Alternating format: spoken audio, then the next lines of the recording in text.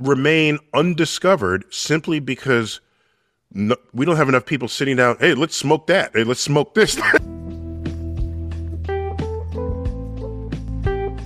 Welcome back, boys and girls. I hope you guys are having a fantastic day.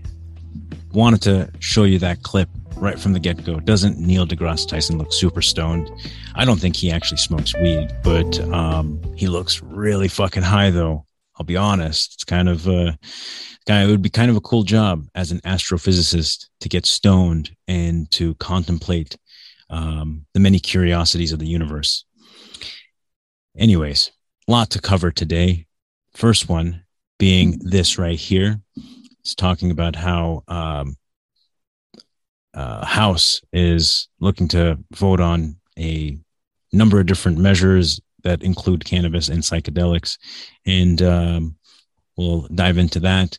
The next one is by Neil deGrasse Tyson, where they're talking about the infinite possibilities of plants, botanicals, and the high likelihood that there's probably a lot more things we can get high on in terms of plants and the chemicals that they produce that we just haven't tried yet. And that's that clip that you saw in the beginning. Today's Daily Dose is brought to you partly by grassdoor.com. Cannabis delivery made simple in Southern California.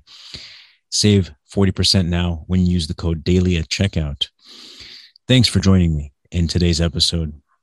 It's rather exciting to hear that the federal government is moving rapidly to make changes around cannabis, psychedelics, and that, mental health is being looked at from a point of view of like, hey, let's treat to cure rather than let's treat to mitigate symptoms, because that's how it's been for a long time. As you see here from the original article that I was catching up with, a key congressional committee met on Tuesday to consider more than 1,200 amendments to a large-scale defense bill, including about a dozen measures related to cannabis and psychedelics. Several of those major proposed drug policy reforms have now been cleared for votes on the House floor this week. This is huge. Let's hope that they vote the right way. Here's a clip of one of these senators advocating for a change in these policies. Go to amendment number 37, which I've offered. And this is in response to a program that Mr. Moulton put into the NDAA. Congressman Moulton crafted an amendment in committee that created pilot programs specifically for service members that were the highest risk of getting addicted to opioids, being prescribed opioids, and to create a medical cannabis pilot program for those folks to be able to enter into research, clinical trials, because this is such an at-risk population. I had an ambitious concept to expand that trial beyond merely medical cannabis, also to include psilocybin and MDMA. And that is because I've seen extensive evidence regarding the ability of psilocybin and MDMA to be very helpful to veterans going through PTSD and other forms of traumatic brain injury. And Mr. Chairman, I have a number of documents regarding state legislation on this matter, particularly out of the state of Texas, where they're seeking authorities to engage in this, seek the ability. Well, there, you have it from the horse's mouth. They are urging Congress to, or at least this committee, to really consider these changes. Now, we should have done something a long time ago for these men and women who have served our country a long time ago. But better late than never, I guess. And through these reforms, they can get treatments that can effectively get them damn near cured. It may not be perfect, but it's a lot closer. Now, I am a proponent of these things. I have used them. It's helped me with overcoming many challenges in my life, from past and present, to be able to effectively shape my future. So giving that kind of power to people is, I want to say, critical. We should help as many people as we can. So let's keep an eye out on this bill. Let's see what happens. It's a good step forward for service members and a huge leap for our society as we wait for Congress to make it available to everybody. over the counter if necessary. Just obviously safety matters, but accessibility is paramount to be able to reach as many people as possible with these things.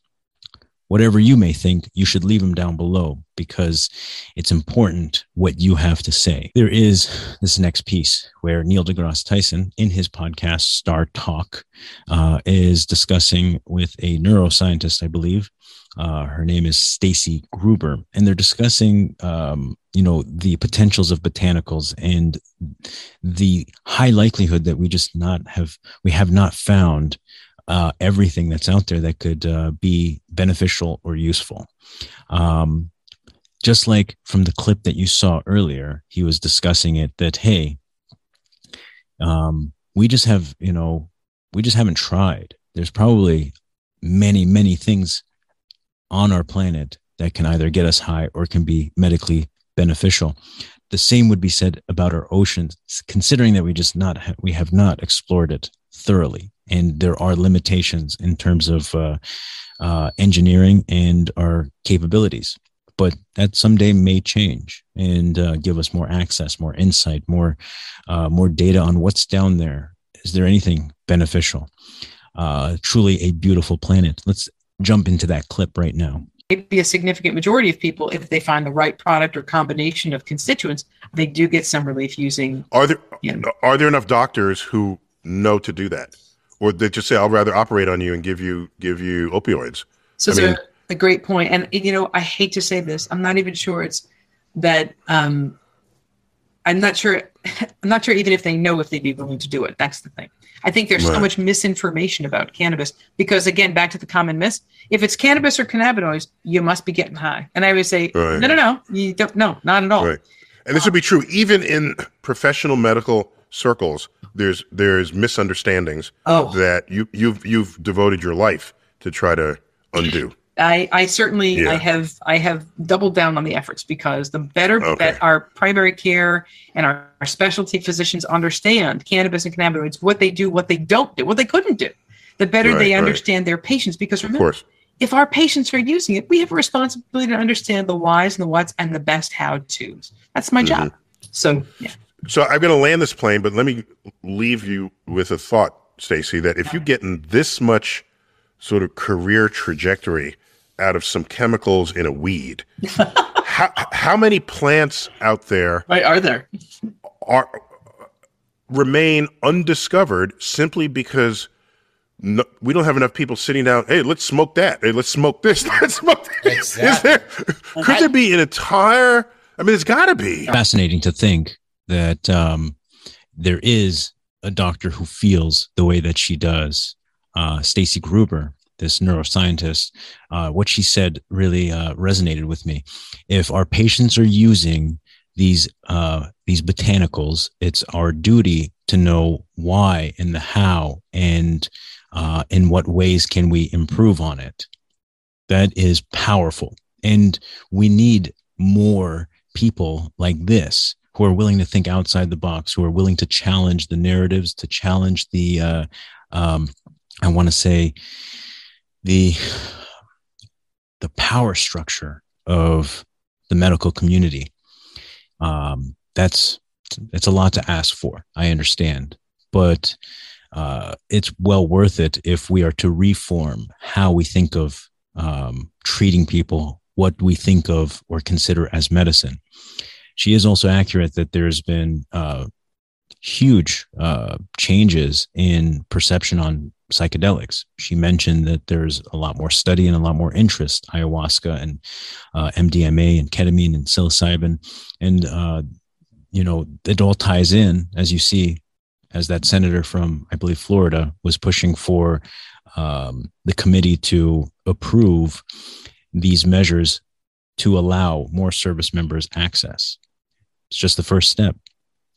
Access is very important if you want, or if your goal is to help people. What do you guys think about everything I've shared with you today? You should leave them down below. I'll catch you guys on the next one.